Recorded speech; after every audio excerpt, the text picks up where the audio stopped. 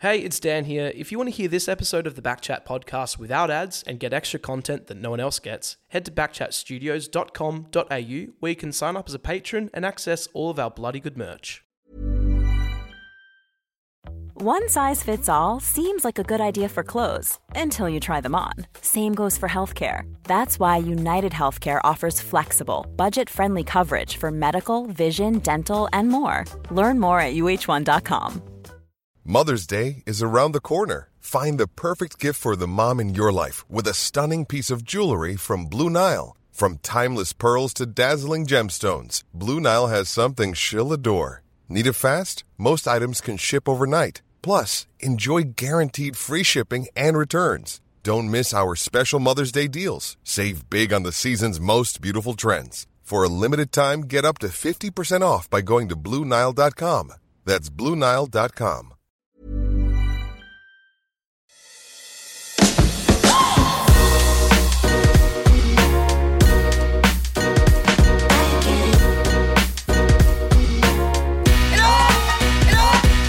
Yes, and welcome to a very special episode of BackChat, powered by Fleet Network, of course, Dan. That's right. Look, I've been wanting to chat to this man for a long time. Played a few years with him, but he's one of the greats of the game, nay, West Coast. You know, West Coast legend. The man that sits in front of us today, David Wirrpanda. How are you, mate? It's a pleasure to be here. How are you, Dan? Very good. Thanks How for are coming. you?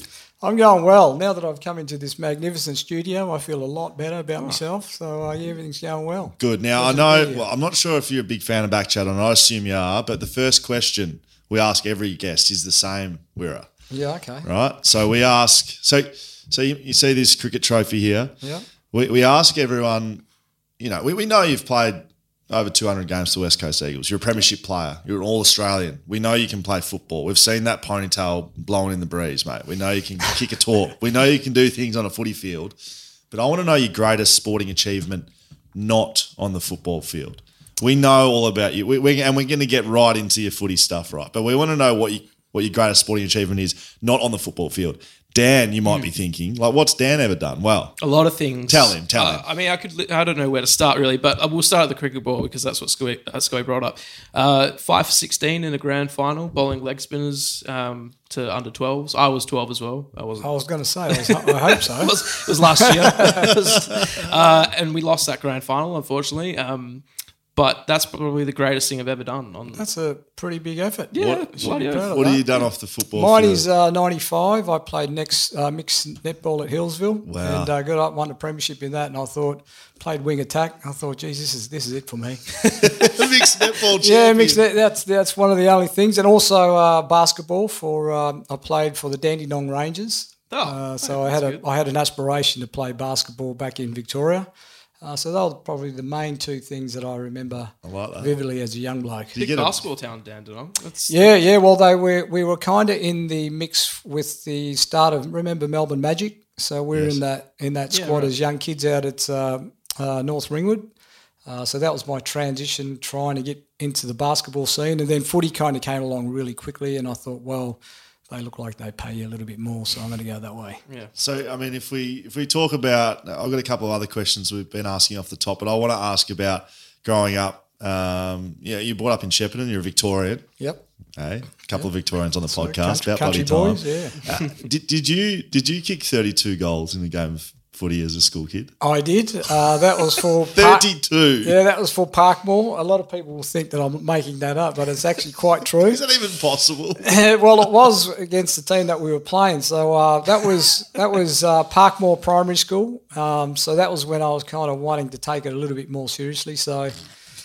Yeah, there was a lot of complaints going on that I wasn't sharing the ball, and I remember the umpire checking my hand for glue. I said, "Come on, mate, you've been an idiot." So, yeah, that's one of my fond memories. I kicked 17 for up in Shepparton as well, so I wanted to try and keep that process going. Wow, that's incredible. What was your first car? You remember your first car? Was it here or back in Victoria? Well, it was a Nissan Pulsar that Cuzzy and I got assigned in our sign-on fee for the first time that we signed for West Coast. Did you? So good. And it was so weird because a whole year went before I was driving back and forth to training. I got a 5-bedroom house in Scarborough the Eagles got me set up in because I never got billeted out. because I didn't want to. Because if I went with a family, I would have thought, well, I thought to myself at the time, it would have made me more homesick. Yeah. So I thought, see if I can get through this by myself, I should be okay. But I also got my licence. And a good mate of mine who was running the Perth Licensing Centre got me in there. His best mates with Chrissy Lewis, and Louis taking me in there. He goes, you got to give the young bloke his licence. Drove me around the block, giving it to me, and didn't realise that I was 16. So for a whole year, I was driving around in a Nissan Pulsar, living by myself, and Mick Moldhouse goes, how's this bloke getting to training? And I've got the old Pulsar at the front. I didn't think anything was wrong with it. So I got in pretty big trouble. But I was basically driving around Perth as a 16-year-old in my own car, and it was against the law. Living in a Scarborough mansion. Pretty much. Still eating Weet-Bix, but. Oh, that's very good. So, like, I mean, the whole thing is, you know, youngest ever player to play for West Coast, 16 years and how many days? I'm not quite sure. 290 or something. I remember you when we played together. There was some debate about the birth certificate. Do we know how old you are? Do you know how old you are? Well, this rumour eventuated very early because when I played for Vic Metro against Western Australia, and Cuzzy was the captain, we kind of met each other then, and he started that rumour. Because when we went to, because I wasn't a draft pick, I was a compensation pick. There was two of us in the AFL, and that was Matthew Lloyd. Matthew Lloyd went to Essendon, I went to West Coast. So there's all this debacle about where these young blokes are going. But apparently I've been playing senior footy since I was 12, and they can't work out how old I was, which I was because I was playing in a lot of different leagues in Victoria under different names.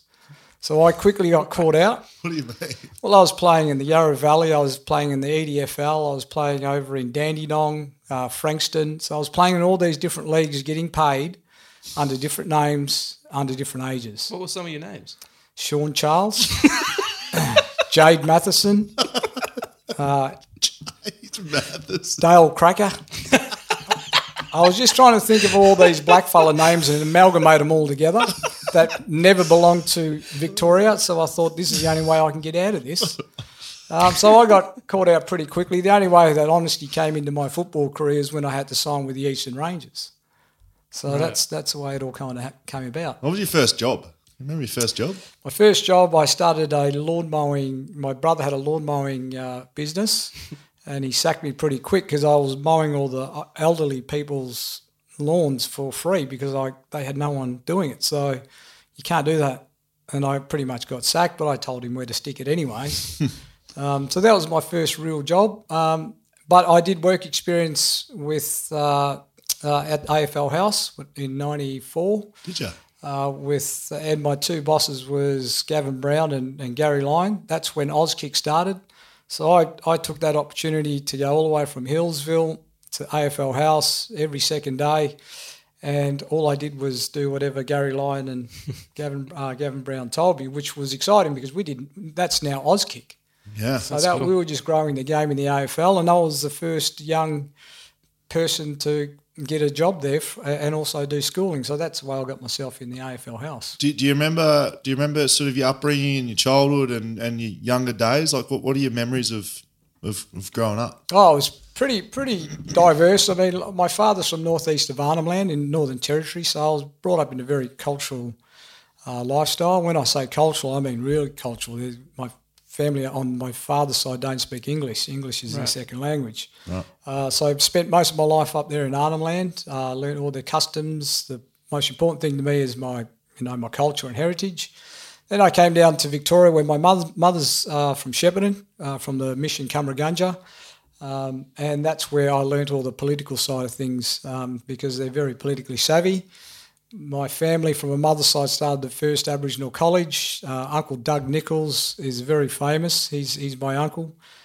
So we had very influential Indigenous people in Victoria that were the benchmark of Aboriginal affairs. So I had a good mixture of both. So I was pretty lucky as a kid, and I moved around a lot, and that's seen a lot of the country. But mainly just seeing the background of what they achieved was absolutely magnificent. Have you been able to pass that like through generation, like to your kids? Yeah, well, it's important. It's part of been a natural parent, but just reminding them on where they come from is very important to me as well. But utilising sport was such an important thing for us and my family back in the old days to make that presence politically. So, when you're from Victoria, as you know, all of my Koori family are very influential. From my father's side, my dad and his brother started the biggest band in the world at one stage called You're the Indie. So if I wasn't an AFL player, I would have been travelling around Europe playing the Yiraki or the Didgeridoo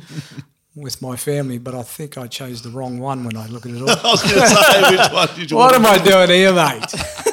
Jeez, I shot myself in the foot there, haven't I? Peak of your career to chatting on BackChat, mate. You could have been in your Indie. So you drafted in 95, get to the footy club. What's that process like? I've read sort of, Trev, that Niz had a bit to getting you over and recruiting you. Is that how you? Yeah, well, it was back in them days. Nizzy, Brian Cook, the great Brian Cook, he's very influential. Even today, he's very special to me and close to me, and Mick. So they kind of come out of the blue, because when I kind of started getting attention through the under-18s at Eastern Rangers, the compensation picks were still in. So when Fremantle came in as a new franchise, they were looking for new players and they had those younger picks.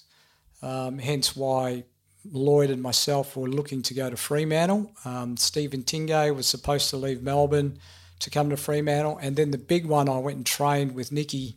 Remember Nicky Winmar picking me up? I was crying. Really? So I went and trained with the Saints for about a month. Why did Nicky come and pick you up in his car? Yeah, come and pick me up, and I was just, mate, he made my nipples go hard. Tell you that, mate. So when he rocked up, I was training with St Kilda at Moorabbin, and that deal fell through as well, because Stewie Lowe was supposed to come to Fremantle. Hence why I went to Melbourne, because Stephen Tingay was meant to do the swap for the 16-year-old, and then we all went to Fremantle to train, and then that's the way it all kind of unfolded. Right. Freo fans listening would have been like, we could have had Matty Lloyd. Yeah, well, so then David West Coast Wirrpanda. sort of just, exactly. Like West Coast just jump on you then. Yeah, well, at that time, they were really keen on Michael Gardner. They came and met me over home in Victoria, and I said, well, why don't you stay with Michael Gardner, Western Australian product? And I actually used to watch Gardy play in the juniors and also for Claremont. So I thought, this bloke's going places, and he's a key position player. Why do they want me? And that's the way it all kind of unfolded. So they ended up swapping Ian Downsborough to Port Adelaide from West Coast, which gave them the second pick, the second year for Michael Gardner, and they gave Tony Godden and David Hines to Fremantle for me. Wow. And Phil Matera. So did you arrive at the club with a ponytail? I did. I arrived with. I was never an Eagles supporter, and I had mixed emotions about it, being a Victorian, because I remember going to Moorabbin and the MCG to go and watch the Eagles play. Who's this new team? And I just remember them coming out like they've been surfing all week. They've all come out bronzed. We just thought, geez, who are these blokes? And I just remember watching Chris Mainwaring run around and Dean Kemp, and they made names and an impact really quickly. And the only bloke that I used to hate the most was Woosha, because he was belting all of our Victorians, but thinking, who's this smart-ass bloke throwing his weight around? So little did I know I was going to be a part of their team, and when I walked in, they were the first to greet me, and I felt at home straight away. Who'd you go for then? I was Mad Hawthorn. Right. I was a Mad Hawk, and I wore number 44 in honour of my hero, Johnny Platten. So did you get to pick 44 when you got to the club? Or No, I didn't. It was just sitting there, and it was really weird because I had 44 sitting there and 35, and I was wondering who that was, and that's when Cuzzy walks in. He goes, oh, well, that's my number. So I said, well, I'll stick with this, and you stick there, and that's the way we kind of started off. What's it like meeting Woosha for the first time? I was scared when I Yeah, did. I was intimidated, mate. He was this big barrel-chested bloke, and some stories I can tell you about him. He was very scary, mate. So, we heard all these rumours about his, I suppose his character change, and I didn't believe it. But after getting to know, the other players more often. I think Chrissy Lewis made it worse for me because he just told me stories that were half true and half lies about this bloke turning into Hulk. Can you remember any? Oh, mate, the first one, I can tell you my first experience at West Coast, Mick Moldhouse said, okay, it's a derby. And I said, well, what's a derby? 'Cause we have a derby every week in Melbourne. Yeah. We have the best teams playing. And that's the beauty about being a Victorian. Coming over, it's the first derby. Mick Moldhouse goes, I want you to sit on the bench and watch the way we do the rotations. And I want you to watch these type of players in particular. It was Peter Matera and Guy McKenna. And I sat down. I was excited. I was more happy that I've actually got an AFL tracksuit on. As soon as I had an AFL tracksuit, I knew that I made it. So I'm sitting there just looking around, embracing this new game between these two Western Australian sides. Now, my first experience to John, he wasn't supposed to play. So he's got a jab in his ankle from old Billy, and I'm sitting there sucking in all the environment of this AFL team and just watching their preparation unfold, and it was unreal. And I've gone on the bench, the siren's gone. So Guy McKenna was getting the runaround by Winston Abraham. No one kicks goals on Bluey that quick. Anyway, you kick 3, and you can hear Mickey. You didn't need the phone because you can open the window and you hear him swearing, get him off, get Woosher on. And what Woosher said to me scared the living shit out of me because as he's unzipping his jacket, it's like watching Superman just undress.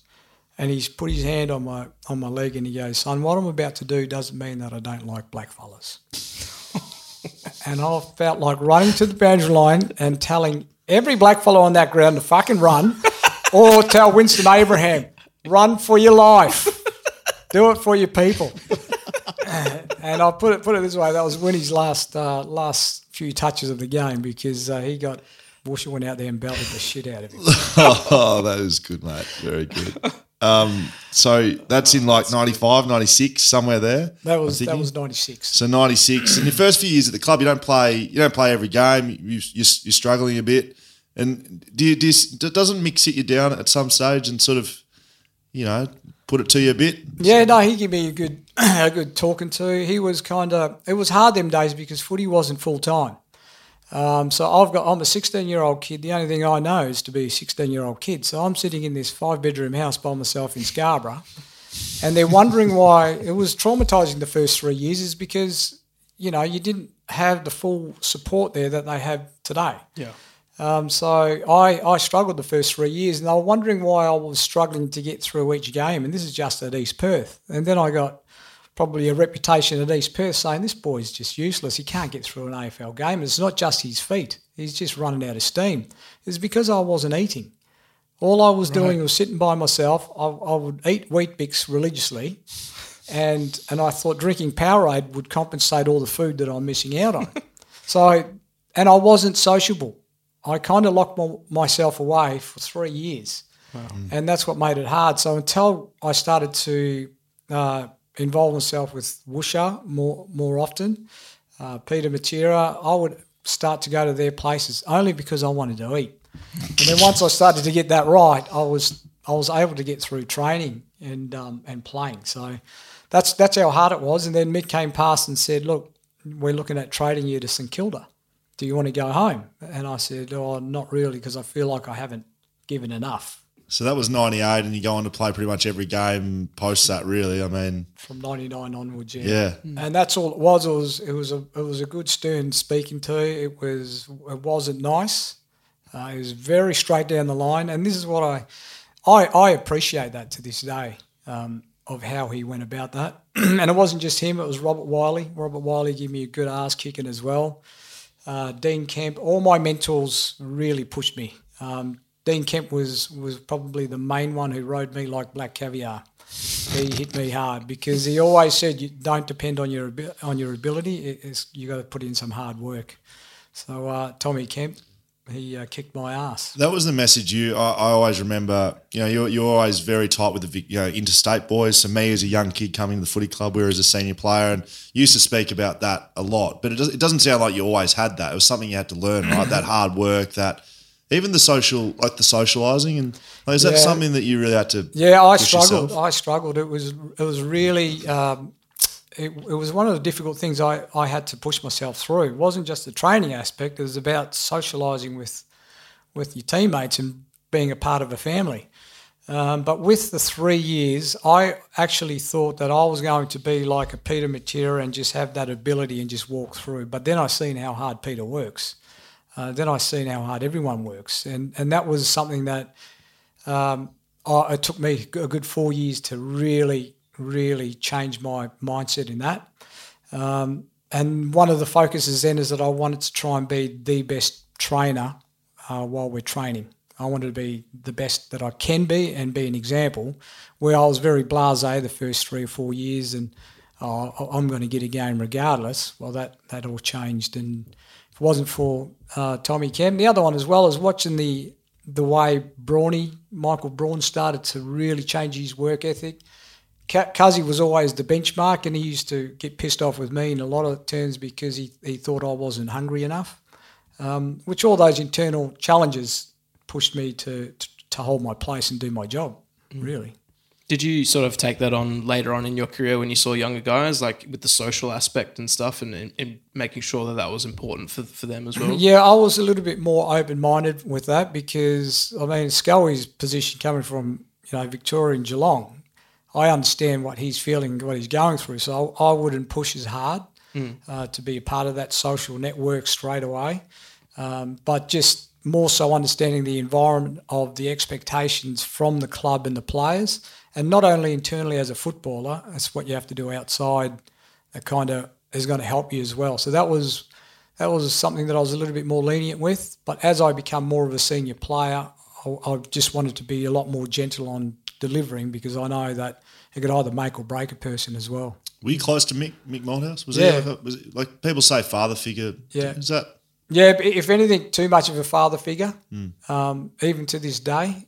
But he was really close. But he had an obligation. He made a promise to my grandmother and my mother that he was going to be, because I never had a father. So he said he's going to take over that role. And being in WA, you don't know no one. So that relationship grew more so as a father than a coach, and that's what kind of interrupted my relationship with him at the club because I didn't want that. I wanted to be like every other player and have the same expectations from him to a player, where he used to give me a little bit of leniency for that, and I did want to be favoured.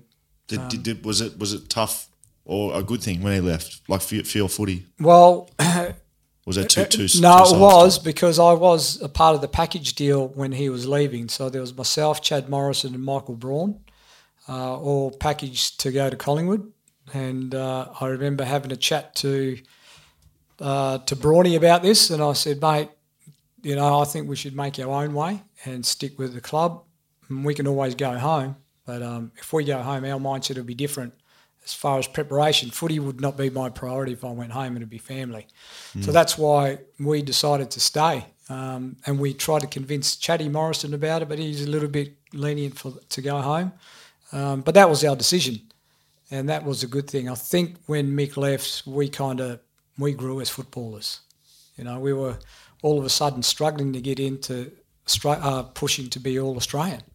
So that was a good thing for us. Do you have any Mick could spray, couldn't he? Do you have any memories of good? My favourite memory is when he went off his head at Phil Matera on the bench, and I'm going, yes, give him more, Mick.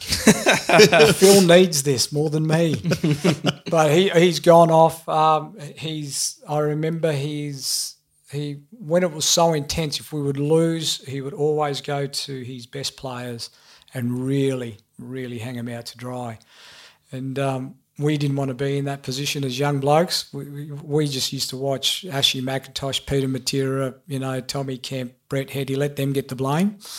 But because their expectations of playing consistently well for us and representing us, we then knew what that felt like years down the track. Yes, it's like a badge of honour. If it is like if he's going at you, yeah. Well, Yeah. That's respect. So Ken Judge comes in and coaches for a couple of years, and then Woosha, your old teammate, your captain, comes back and is coaching you. Like, what's that like playing under a former teammate? It was really. I knew John had that capability of coming back. I think in that tenure of Judgy coming in, and I really respect and love Judgy because Judgy's seen leadership in me where he put me in a position to be a vice captain, and I didn't really see that in myself at the time, but he pushed me in a lot of different areas as well, and I appreciated that of the great man, bless his soul. And obviously it didn't work out as time went on, and I knew deep down inside that there was a target there for Woosha when he went to Carlton. So there were always these worst-kept secrets and meetings behind the scene that everyone knows about. But once Woosha came back, it was like a breath of fresh air again because we know that the culture of that football club was based around a lot of his own ethics, and we knew that what his capabilities were. I knew as someone who played underneath him, as a friend, I know what his capabilities are. Sometimes it's always scared to get one of your great players back as a coach. It doesn't always work out for a lot of champion players, but Woosha's dedication, as you know, his concept on football is pretty unique. Did he treat you any differently? Like, did he give you harsher treatment because you were mates? If anything, I found that his expectations on me was a lot higher than I thought, which I kind of had to learn how to embrace that pressure. And one of the things that I took out of Guy McKenna's book is the only way that you can kind of loosen this man up is just using humour all the time. So that's one of the things that I've learnt to control people like John Worsfold. Otherwise, I'll be running quicker than Winston Abraham out of that stadium. Did you ever cop any sprays that you felt from Woosha? Yeah, that plenty. You felt but he used to get me on a one-on-one basis, and when he questions me about my commitment, that's what used to piss me off a lot. But that's how he would get me back on track. Yeah. So there was a lot of meetings there were no jokes or laughing matters in there. So yeah, he's very frank, but afterwards he is always giving you a kiss and cuddle. So all right, so you're a backman. Let's not beat around the bush here, but you kicked 141 goals across your career. So was that just you taking some liberties and going for a trot down the ground? Risk? Yeah, well, I remember sitting down asking, greats like Andrew McLeod and Gavin Wanganeen, who I used to kind of aspire to try and play and rebound like them. And there was myself, Byron Pickett, and we were all at this Indigenous camp. I said to Byron, because Byron and I used to compete against each other for the most bounces and rebounds from 50. So Actually, yeah, we were better at each other. And we checked the footy record before we go out, and I said, he's about 7 bounces up or 4 clearances bigger. So we would stay in contact. But we would go to Gavin Wanganeen and Andrew McLeod and ask them how they would play and their mindset. You're never going to be in their league, but to think how they think, you could take it out. And one thing that I suppose Gavin always said to me, he goes, why man up if you've got the footy in your hand? And he goes, just keep going down and having shots on goals. So that's all I just remember doing. So I thought every opportunity I'm going to get, I'll sneak down. I remember sneaking down there without the coach's permission. He goes, what is fucking Wirra doing on the half-forward flank? Just trying to sneak a couple in, and I'm just checking the stats and say, well, I need a couple more goals this year, so try and get it up and about. When did you start taking kick-ins? Was that early? Or? Yeah, it was early. It was quite early. So it was around 99 where Bluey McKenna kind of made me responsible, and that was traumatising to me. That was, as you know, Sco, it's one of the hardest jobs in footy. Not where you want to be. So it's unless you can kick him like you. Well, that's why I started doing torpedoes, because I didn't want the ball. The furthest point the ball is from me, I'm doing my job. So Bluey started making me do that back in 99 and kind of continued on there until I got comfortable. And I didn't get comfortable till about 2003 or 4. Wow. There's a YouTube, there's plenty of AFL highlights on YouTube, marks and goals and, runs down the wing and stuff. But I don't think any other player has I think it's almost 3-minute highlight package of just kick-ins. This is David Wirrpanda. I've never seen it, so. It's good. It was one of those things where it was, Well, I used to listen to Peter Matera a lot. So if I was nervous, and you may watch some of the kick-ins, I'd always make Rue Matera sit in the pocket next to me because I need him to keep talking to me. So he was my little head in the voice in my head. Really? And if I wasn't overly confident, I would just look at him and he would just jog over and pick it up and put his cigarette down and kick it in. Okay. Is that look? Is this urban legend? Is this true? Was there? You don't have to name if you don't want to. Was there boys having a quick dart during games at any time? It wasn't a quick dart. Let's be clear about that. I mean, I was Peter Matera's, Scotty Cummings. I was their bitch for fucking years. So I had to pick him up, take him to the airport, prepare everything halftime before the game, and that's a few puffs. Put it that way. So cigarettes during the game? Yeah, there was a few times, yeah. Jeepers. And one of that happen these days? No way. Everyone's more worried about getting paid these days than risking it. But yeah, that was what used to happen back in the early days, and I was quite shocked from it because we were still in transition of going from just part-time to full-time professional athletes. And then you've got some of the superstars sitting there having a fag. And I used to turn the showers up full ball to hide the smoke. Steam. Yeah.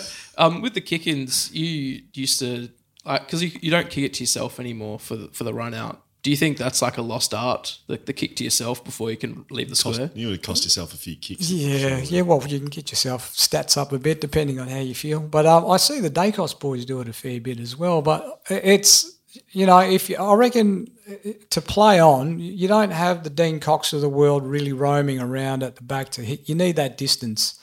But it's a confidence thing as well, playing that boundary line or going straight up. But I don't see it a lot as much as we used to. Do you remember the first time you just pulled a torp out and just? Would you have had to ask permission back then? Yeah, I had to do 10 torpedoes at training to Woosha to get the okay, because I asked him, if we've got Judd, Kerr, Cousins, Cox, Embley, why am I going short? I said, why can't we just play school footy and let them have the problem? So he said, show me just 10 torpedoes in a row and you can see how it goes in the game. And I got onto one, and at the back was Juddy and Curry, and they had one bounce and had a shot on goal. So I just looked up and said, let's keep this game plan going.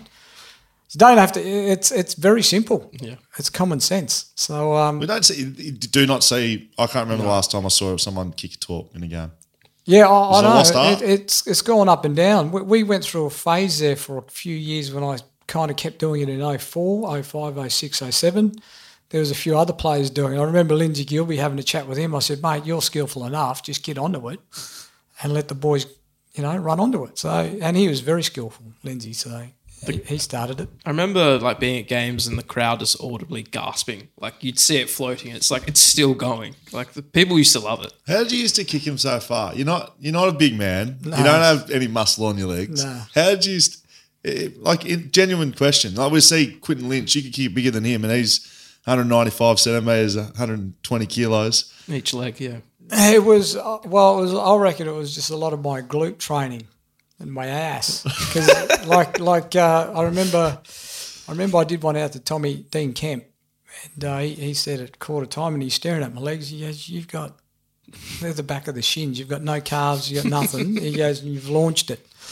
And it was just more so timing. It's just timing. It's like golf, just a gentle swing and let the ball do the rest. So what about when you're playing early days when Freo come into the competition, those early derbies? We've just seen a derby here in Perth at Optus Stadium. What were your memories of those sorts of matchups against Freo? You spoke about Woosha with Winnie, but what about you playing in them and the feeling out in the field? Yeah, it was pretty intense. I didn't really get caught up into it a lot. Is that a Victorian thing? Yeah, I think it is. I couldn't really care less about it, to be honest, because, like I said, the derby for us over in Vic, we get one every week. So the mindset for me was a bit different. The intensity for everyone else kind of always grew a leg. To me, it has to be consistent. And playing on players you kind of see around town here a lot anyways, and I had a lot of relationships. Well, playing on Troy Cook and Brad Wirrpanda and all those type of blokes, we had a lot of social, and Dale Kickett, we all worked together. Yeah. So to me, it was like, oh, we're just going to go and have a kick against your mates. But I remember saying to Troy Cook, I said, if you keep belting me around, I'll dock your pay on Monday. So he pulled back pretty quickly. He hit pretty hard. Yeah, Cookie. He did. You know, Cookie was pretty hard in the midfield, and I remember his transition coming back from Sydney. We almost had him at West Coast, but one of the things that the club really made a decision on is building their back six, and that's where Chicky came into play, which I think was probably the better move at the end of the day. Do you remember that first loss to Freo, like the first time that Freo ever won? Oh, yeah, because it was their grand final. Yeah. The whole year stopped for them. That was in 99. I remember Brad Wirrpanda tagging me out of the back line, and he stuck two on me and I kicked one, and we all called it a day. What about the Demolition Derby? You didn't play in that game, but you would have been sitting on the sidelines. I heard I read something that apparently Peter Sumich had leaked to the playing group that Freo were going to come in and try and beat you guys up. No, they were always going to try that anyways. I mean, one of the things that kind of started it is our good mate old Phil Reid. I said to Reedy, because I finished work that day and I knew I wasn't playing, and at work, this is when I was working at the Wirra Foundation, and I've got the boys in, and it's a bit awkward that day because you're all eyeing each other off, asking questions. Oh, who are you playing? I said, I've got Sanderlands today. But just throwing as many lies as you possibly can around. But that day I actually knew that Dale Kickett had stress fractures in his back.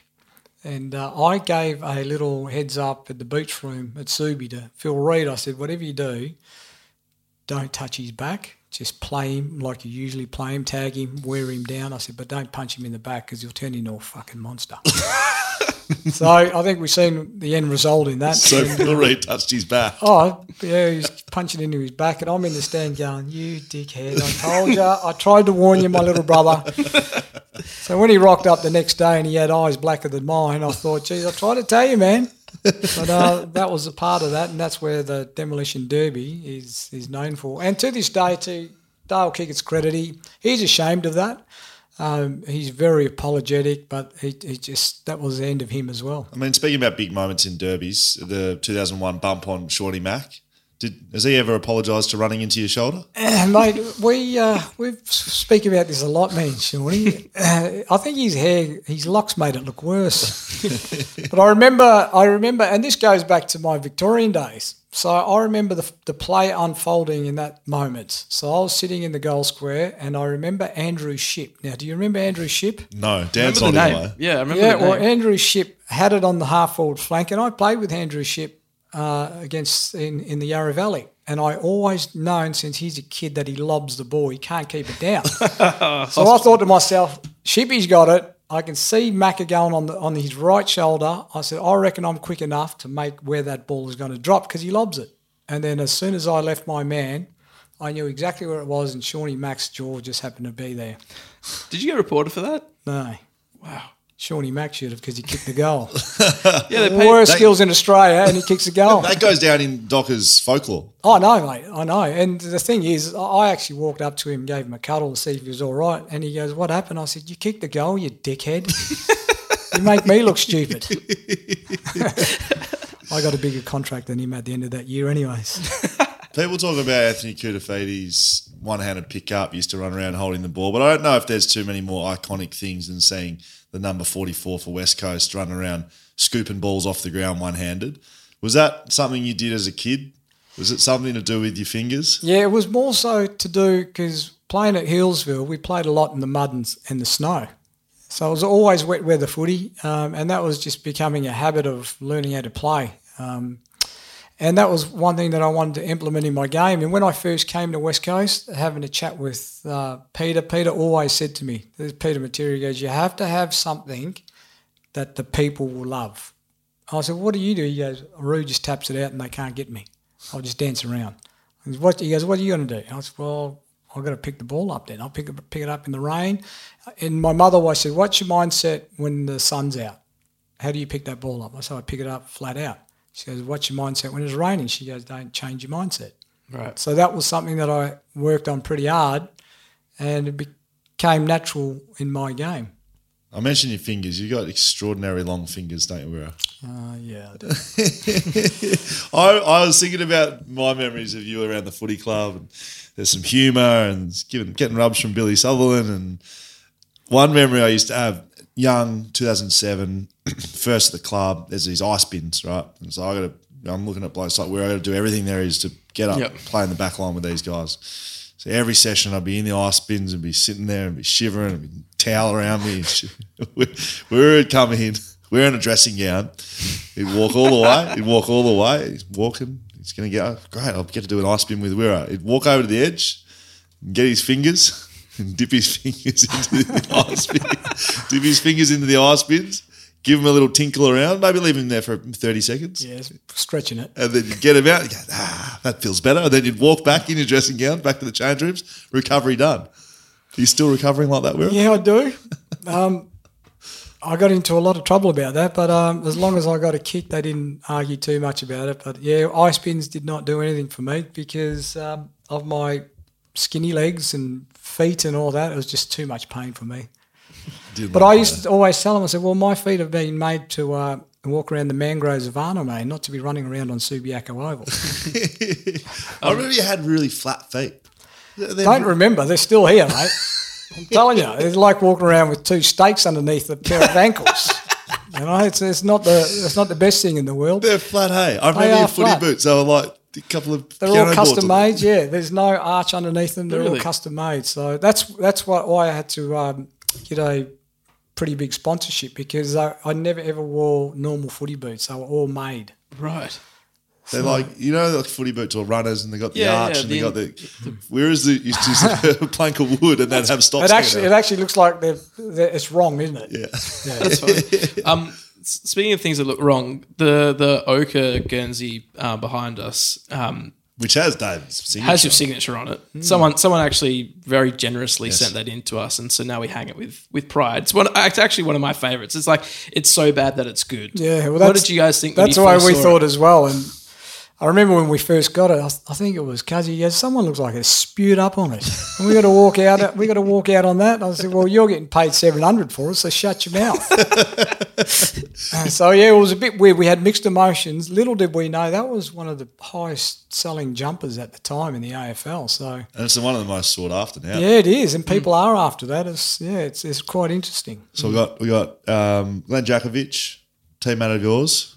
Yeah, Rowan Jones. Rowan Jones, now director of the West Coast Eagles. You used to like playing with him, didn't you? Everyone did. I loved it. It was really weird. I mean, I speak about Jonesy a lot because he's probably the player that doesn't get the accolades as our superstars did, but always did the job that no one really did.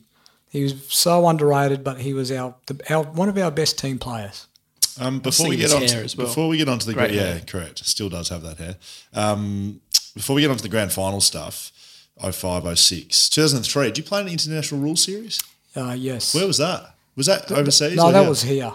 Right. Yeah. Because I've heard some stories over in Ireland that perhaps the boys were play by day. I was quite happy. Drink by night. Yeah, I was quite happy I didn't make that trip. So, yeah. So you played in it? Yeah, I played in that. That was a really good. Cool. That was a good experience, especially really getting to know other players that you're playing on, and meeting other superstars that play the game and just their professionalism. You see what they do behind the scenes. That was a really good experience. And also going out, playing a different game, bit of Gaelic footy and Aussie rules. And how'd you kick it? I was okay. Jacko was terrible. Glenn Jakovic was our goalkeeper. Can you believe that? Was he? Yeah. Wow. So, Do I have memories? You won't have a goalkeeper, will you? No. You're not wasting that No, time. you couldn't get past Jacko. He claimed everything. So let's move to 2005. So we know how this ends for the footy club. It's a loss in the grand final. Do you remember that game? Do you remember playing in that game? Yeah, that was pretty intense. The whole. I mean, we had a brilliant season leading up to that. Even the preparation all through, pre-season was phenomenal. There was a feeling there that this group could achieve something. Getting all the way right up to the grand final, it was pretty scary because I tore a hamstring. As you know, I have always had hamstrings, but I lost 5 games that year at the arse end of that year. Kind of got myself ready for the finals, but that getting there against Sydney was one of the greatest memories and feelings that I've had in footy. Is just being out in the G and having your first experience in grand final days. Because you're a Victorian, you're growing up, you watched footy all your life, you're a Hawthorn fan. They played in a lot of grand finals. Do you remember running out on the G for grand final day? Yeah, Did everything. you just think, how good's this? Is that what the feeling is, or is it nerve-wracking? Yeah, well, it was nerve-wracking, but I wasn't. I'm naturally very laid back when it comes to anything, with moments. Pressure like moments like that. I'm very laid back, but I just really took my time. I wanted to suck in the atmosphere, look at where my family is sitting or my mates are sitting, and that really got me up and about. And we all knew playing Sydney is going to be a close one that could fall either way. But I felt like I was well prepared that day, and it was a good day. Juddy won the Norm Smith in a losing grand final that day. Do you remember how you played? Yeah, he beat me by a vote. Did he? Did you? Yeah, he did. You're second in the Norm Smith? Yeah. I didn't know. I actually wasn't leading you into that. Yeah, Were you really? Yeah, so Jacko was coming down preparing to give me the news, and they changed it halfway down. There you go. Wow. Oh, you like for that? it, yeah. So Glenn Jakovich was awarding the Norm Smith medal? No. He did the voting. So he's come down and just as I said, oh mate, I don't care as long as Joe. We were too devastated to think about it anyway. Correct. Yeah, so I didn't care less, but that was an interesting one. What's your thoughts on someone from the losing team winning the Norm Smith? I think it's good, mate. I mean, Buckley's done it in the past. Juddy, there's Rioli back in '87, I think it was. Would Judd be the last one? I reckon someone in the maybe. Yeah, maybe you have I to don't check know. that one. I reckon he might be. Charlie? You're asking me the wrong questions. Yeah, I don't know. So that's 2005. You come into 2006. There's a real push from the footy club to get back there, right? Do you remember that season? I remember the feeling. The hunger of the playing group in that pre-season was different, and everyone went up a level. I remember, looking at Tyson Stengline, Chatty, all of our midfielders, they just really went another level. Brawny was running harder. Brawny, I used to try and train with him on the side, and he was just madness. But the whole group lift just that little bit more. And I think we went into that season a lot more confident with our fitness regime. But yeah, people like me who miss a lot of training, I was the first time I've been absolutely confident in myself to be available more regularly. So that was a really big thing for all of us. And I think we're all on the same page then. Grand final week, you're out of the team. You're not in the team coming into the grand final. Do you remember that? Yeah, that was the 2 weeks in the week before we jumped on the plane. We had a fitness test. Remember Stewie Cormack? What were you out with? I had a grade 2 hamstring. So Stuart Cormack called me because we had the meeting 2 weeks out, and we've all agreed with the coaching staff. And Woosha Suma was big on it. Say, we'll just rule you out now. And I just said, yes, let's do it because we don't want to muck around. Jamie Graham's playing good footy. Let's just put it to bed now. So on the week before we left, on the Thursday or Friday, we did a fitness test.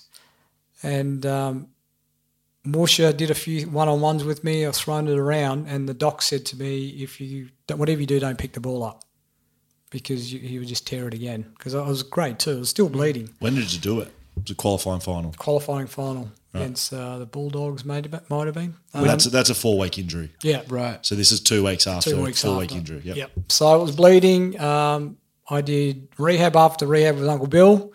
We knew deep down inside after doing the beach walks and all that at City Beach, I just couldn't even tolerate that.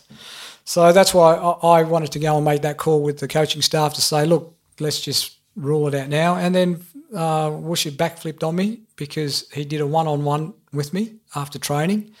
And he goes, why don't we just take you over and we make a call over in Melbourne and we do it the day before on the Friday. And for some reason I somehow got through, but I can still feel it. It's a grade 2 hammy.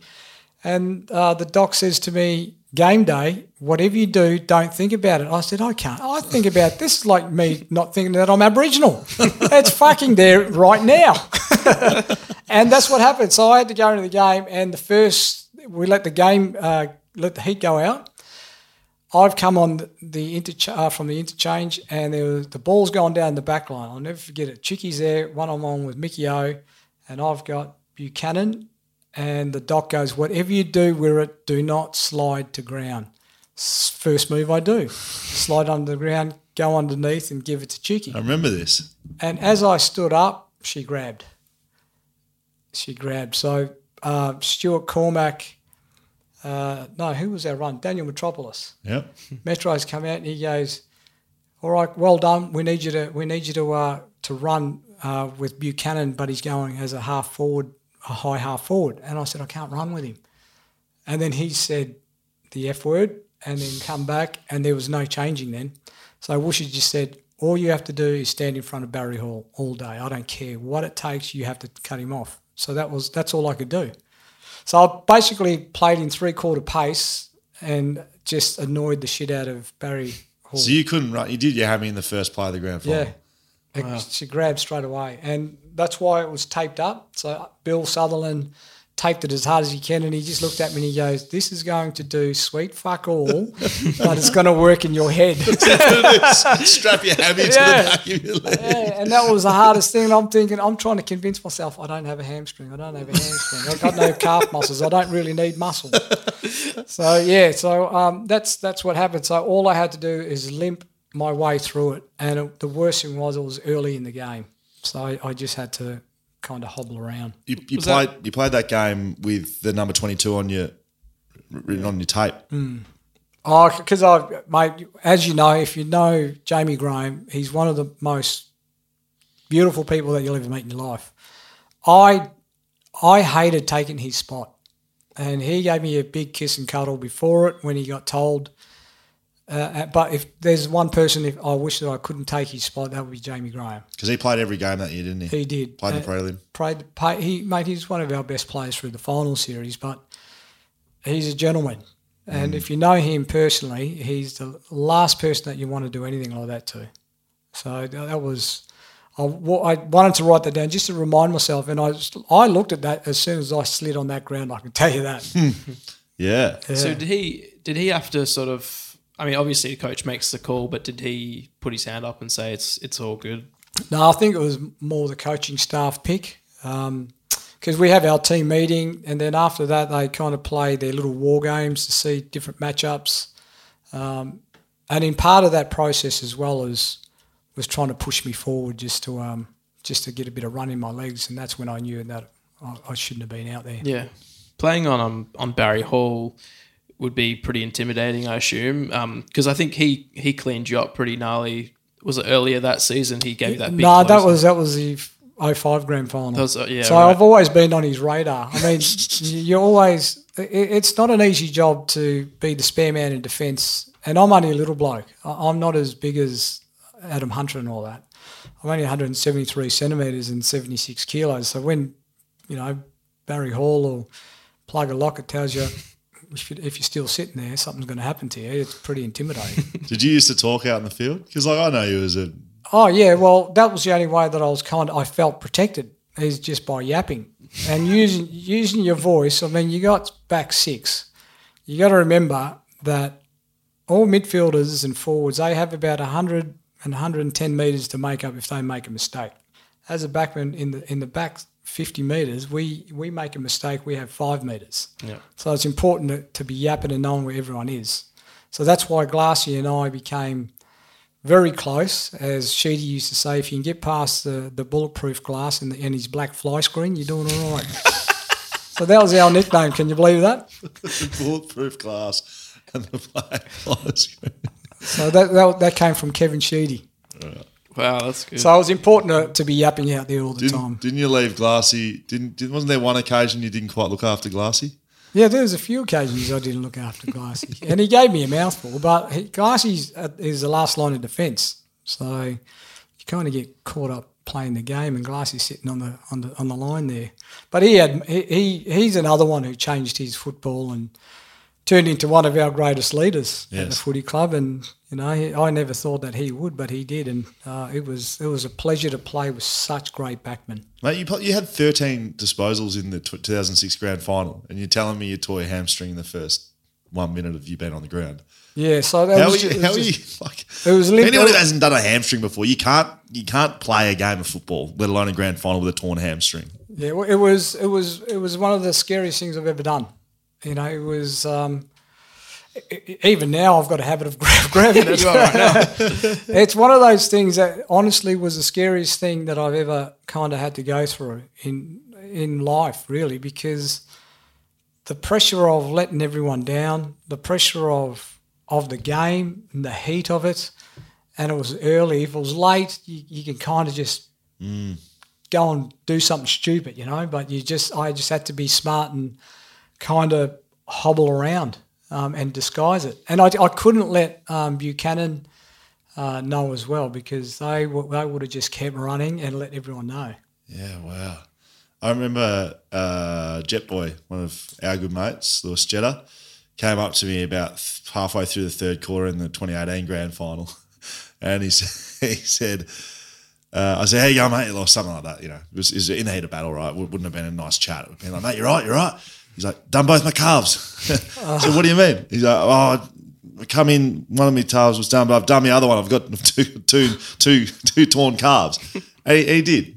Jets had done both his calves in the 2018 grand final, and he was running around. Well, Seriously. Must be the blackness coming out there. You blokes have got no calves and I know, hamstrings to mate. do. That's I think you just Mate, buy skin and bones. It is. And the funny thing is, and you can check up with the medical staff there, is that when I went to go and get my scans on because I tore a calf during that year, it was only a little grade 1. So I was able to play with it. Yes. And when Rod Moore looked at it, he goes, "Your calf muscles, the natural ones are like that." He goes, "You've got an extra muscle, and that extends to your hamstring, which gave you the opportunity to jog." Right. Yeah. So that's a medical fact. So you're running with So your I said, calf. "You're saying that I've got 3 muscles in a calf muscle?" He goes, "Just a little one, but it's enough that extends up." That's the torpedo length. Must be. So Wow. probably that might be, I don't know, if we're still evolving into humans, I don't know. But we're still, that's a medical fact. You can ask Rod Moore on that. Any memories of celebrations or times after winning that flag? What's it like winning that premiership after losing But the year before? you should know I'm still, still haven't paid for a meal yet in Perth, so I'm enjoying that fact. No, it was the best feeling. I mean, the best feeling for me, honestly, was the time that I spent away from my family to chase this dream that they know that I've been chasing, and then share that with them was pretty special. And then come back with your teammates and say, "Well, we have something that no one can take away from us for the rest of our lives," and that's got to be an ongoing life celebration. We are now premiership players, and that's something I'm proud to say about yourself, mate. It gives you that bond that you've got forever. What was it like watching 18 from the last premiership at the footy club? What did you buy? I've never been so proud in my life, especially being up there and to be a genuine supporter. Like, I lost my shit. Now I know when I look at that idiot over there screaming and carry on with his beer and throwing his pie at people, that was me. Were you at the game? I was there, and I couldn't wait to because all my family are Collingwood. Oh, there was nothing better, So that was to me showed that I absolutely love this club and I still love my footy. But that was the first time I actually felt like a genuine supporter. Yeah, just a football supporter. Yes. Because I've never, when you understand the inner sanctum of a club and you know all you blokes and you watch, you still feel like you're in there. But when you're actually out there, I did not give a fuck that day. I was an eagle and I was carrying on like every other dickhead, and I forgot about how I was presenting myself. So I loved it. That's great. That's great. Do you still enjoy watching a lot of footy? Do you make time for that, or is it something that I don't know? I guess when it's your job for so long, I don't know if it's something that you enjoyed. I seeped away from it for a long time. because I was all footied out. But I'm kind of getting back into it now. I'm starting to enjoy it a lot more now. And I still do a lot with West Coast behind the scenes, so it gives me an opportunity to watch the boys' development. And that's what I love, watching these new players coming through the system and having a chat with them more socially, and also the girls, being a part of that and seeing them. And it's just me getting back into the Eagles again and back into footy again. So because I've been out for probably about 5 years where I rarely watched it. The Wirrpanda Foundation, you started that while you were playing, doing that while you're playing, and then the work you've done throughout. It's a pretty big legacy that you've left, not just as a footballer but as a person. Yeah, it was important for me to, I suppose, create an opportunity for me after football. And this is something that I always wanted to say to these young blokes: don't always put your life on a ball, because you might not be good enough to get it. Because the average lifespan for an AFL footballer is 3.5 years. So if you haven't got no qualifications, you know what you'll be doing? You'll be standing outside lining up like every other person. So you just can't take a TW Sheridan to a company and say, why don't you employ me? Because I was very good at chasing this. And you know what they can tell you? They can tell you, what you do with that cricket ball and ram it up your ass. Go and stand in line. So I had to create a legacy and also a job pathway for myself to be able to have an income for life after footy. Now that phase is finished now, because it led me into other opportunities, and that foundation was something important that I wanted to utilise while I was playing footy, utilising West Coast as a vehicle to be able to assist people's lives, go to disadvantaged places, communities, not only Indigenous but everyone, was something that I wanted to do because it was my passion in doing that. So now that was 20 years ago, the foundation now has changed over to the Walich, still got a very strong subsidiary to West Coast Eagles, and now David Wirrpanda has gone off and done his own thing now. So I'm now, a manufacturer of cleaning supplies all around Australia.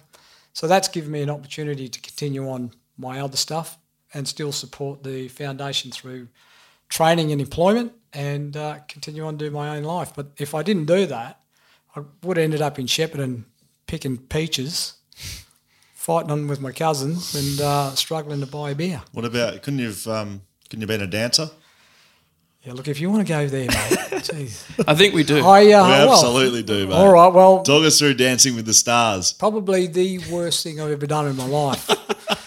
But because I was like you, Scull, I thought, I want to stay in the media. I need to keep my name going in the lights. There you go. Hang on, I'm not doing Dancing with the Stars yet. Mate, yes. Well, let's not talk too soon. But I was sitting down with the producers over here in Perth after the 5th bottle of Pepper Jack Shiraz. Bottle. I said, mate, of course I can dance. I'll get out there and show everyone how to do it. And Pepper Jack, one of the fine drops. Yeah. Fine, cheap one.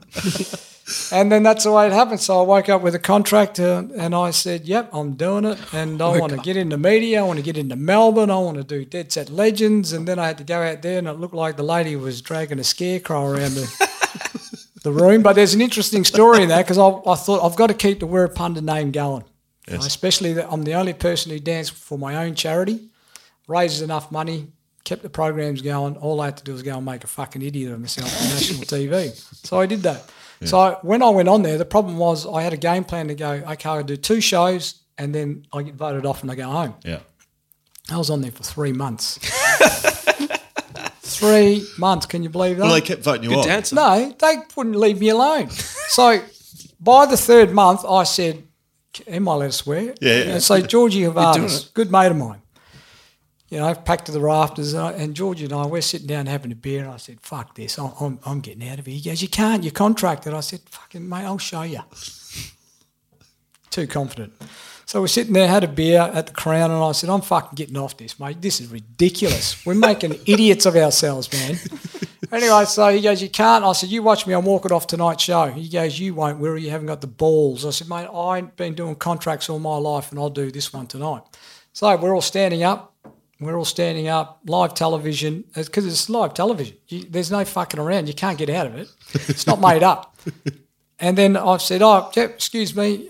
This is on TV? Yeah. Oh, my gosh. And I said, excuse me, I'm I think I should give up my spot. I'm going to walk off. I want George Avatis to have the votes, and he's sitting in the background because Pact of the Rafters was supposed to go on this big tour for free on some magnetic island, I think it was, and he's sitting there going in the background, "Where are you, a fucking asshole?" And I said, "Shut your Greek mouth." I said, I've had enough. Anyway, so I walked off on national TV. Afterwards, we've all gone out to dinner and the production company all sitting there and they've gone, "Fuck, mate, no one's done that before on live television." And I'm sitting there going, "Can't wait to go back to Perth. I've got enough fucking dramas as it is. I'll see you later." And they go, "We're glad you left anyways, Wirra." I said, "Yeah, same as me. I'm glad." They go, "No, we're really glad because you're costing us money." What? Exactly. I said, "How am I costing you money?" He goes, "Because it's live television, every second Thursday, every black fella in Australia will reverse charge calling." Off for voting. Yes, and because it's discrimination if they don't answer it. So it was costing the production company money because they were reverse charge calling. Bullshit. That Swear to God. can't be true. Mate, I'm telling you. And I said, "Where was the condensity of the votes?" He goes, "Western Australia, Northern Territory and Victoria." I said, "Yeah, probably all my first cousins." You know what? If that was to happen today on TV, it would go viral. It would be like the biggest thing that ever happened to the TV show. Oh, we're going to find the footage of yeah, Wirra just mate, going, it's "Hey, fine. excuse me. I want George to stitch up George." Mate, I'm telling you, we'll get George on the show here one day and he'll walk you through the whole scenario. And I'll show you the footage. I've got it at home. I'll give it to you. And he's swearing in the background. You can see his lips just running me down. That's good. I think. Any more? No, that's good. That's good. All right, Wiz. That's the end from Dan and I. Right, BackChat powered by Fleet Network. But we do have one final piece. Social media, not social, social. I thought you might like that. I do. I'm impressed. Yeah, correct. Don't be very impressed. This is where the people get to ask you the questions. So Dan and I have written all those, but these ones are from the people, for the people, for David Wirrpanda. So social media, let's get into it. We'll finish with the first one. Sure. Jado25. Shane Haddo. Yeah, looking back at the 05-07 team now, should have we won more than one flag? We should have won 3. In those 3 years? In a row. Really? We lost Cuzzy with that bad hamstring after losing Port Adelaide over in Adelaide. We had that momentum going, but we had a few hiccups off the field, which kind of I wouldn't say it interrupted us as a team, but it did as a club. There was noise, right? It was outside noise. Tallis Dawson. No. Bloody Pont. Okay. Who's the greatest teammate you played with? The greatest teammate? Geez, you're splitting hairs there. But as far as someone that really had a lot to do with me is Peter Matera. There you go. Good. T_Dizzy. Hey, you were referenced in the rap song Jimmy Ricard by Draft. Just wondering if you've heard the track and what your reaction was when you heard it. Jimmy Ricard. Yeah. Wirrpanda on the ball. Yeah. You don't sound like you like it. No, I love it. Well, what happened was when they first brought that out, they came to the club to ask permission to use my name. I didn't think nothing of it. So Cuzzy and I were in the weights room one day and they come on and I've gone, "Oh, that's those blokes." And then once the song came out, it was just, I like it. Yeah, so I kind of got stuck. Very good. I don't know if you got anything for us here. Hayden Ratcliffe. Best party story from the mid-2000s that hasn't been spoken about previously. Oh, geez, I don't know if we can go there. A lot of it's got to do with Michael Braun and he's terrible. That's very good. Maybe something for our patrons a little later on. Yeah. Riley.edge. What did Darren Glass say when calling David back with the flight against Collingwood when Anthony Rocker cleaned him up? He just kept calling me back. You're in. The last minute he said, "You're in trouble." And I woke up on the ground with Anthony Rocker's knee up my ass. Peter_Pistorius. I watched your first game against North Melbourne at Subiaco Oval. Tell us your memories of that day.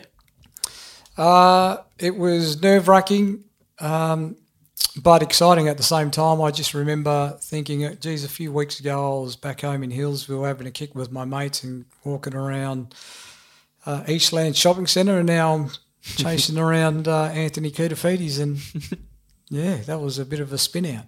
Jamie_Hall_music. So first part, not a question, but a memory I'd like to share. One of the most visceral memories of my childhood involved a young me and my dad being behind the goal square. A very young Wirra had just snapped a goal. My dad's face lit up. "Wirrpanda," he exclaimed.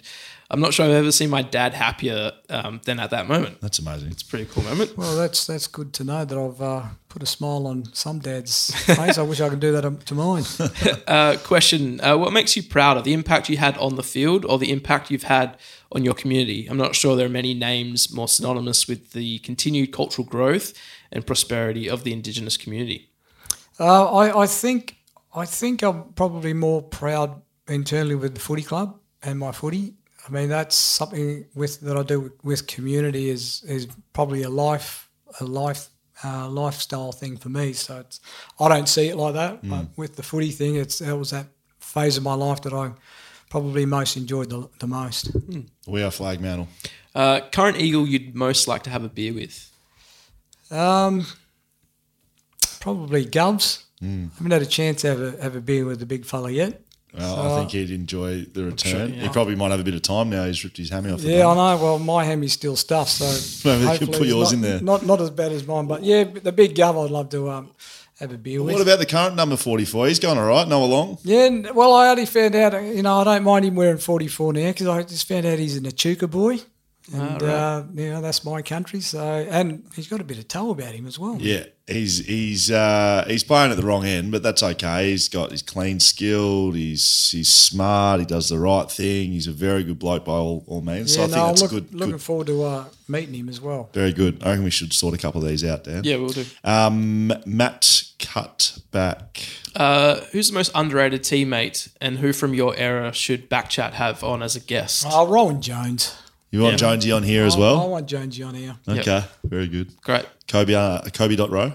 Did you have any pre-game superstitions or rituals? Yeah, lay on the bench and just have a little snooze Before a game? before a game. You used to do that, didn't you? Yeah, I used to love could Uncle just fall Billy asleep Sutherland. anywhere. Uncle Billy Sutherland, he'd rub me down and I would just have a little snooze. That's good. Last one, the Eggman. How does the legendary number 44 Wirra like his eggs cooked? Sunny side up. Fried. Very good. Wiz, have you had fun, mate? Oh, I've loved it. We've enjoyed having you. I actually don't want to go home. Yeah. So. Well, you can't stay here, mate. You got to go home. I got a few cousins coming over. Is that all right? We can have you, mate. We've loved having you on BackChat. Thank you for your time. BackChat _ our socials. That's where you can find all the good stuff there. BackChatPodcast.com.au. Sign up as a patron on Patreon. Yep. Yeah, so I'll get that right one day. You can be a VIP and get some of the stuff. We're just going to tell one more story for those VIPs later after this. A big thanks to Fleet Network. BackChat, of course, powered by Fleet Network for 2023. Swimply, Whippersnapper Whiskey, Margaret River Roasting Co., Bluebet, Shelter Brewing Co., and, of course, Lidl Cameras. Very good. I don't think I missed anything. No. Thanks very much, mate. Pleasure.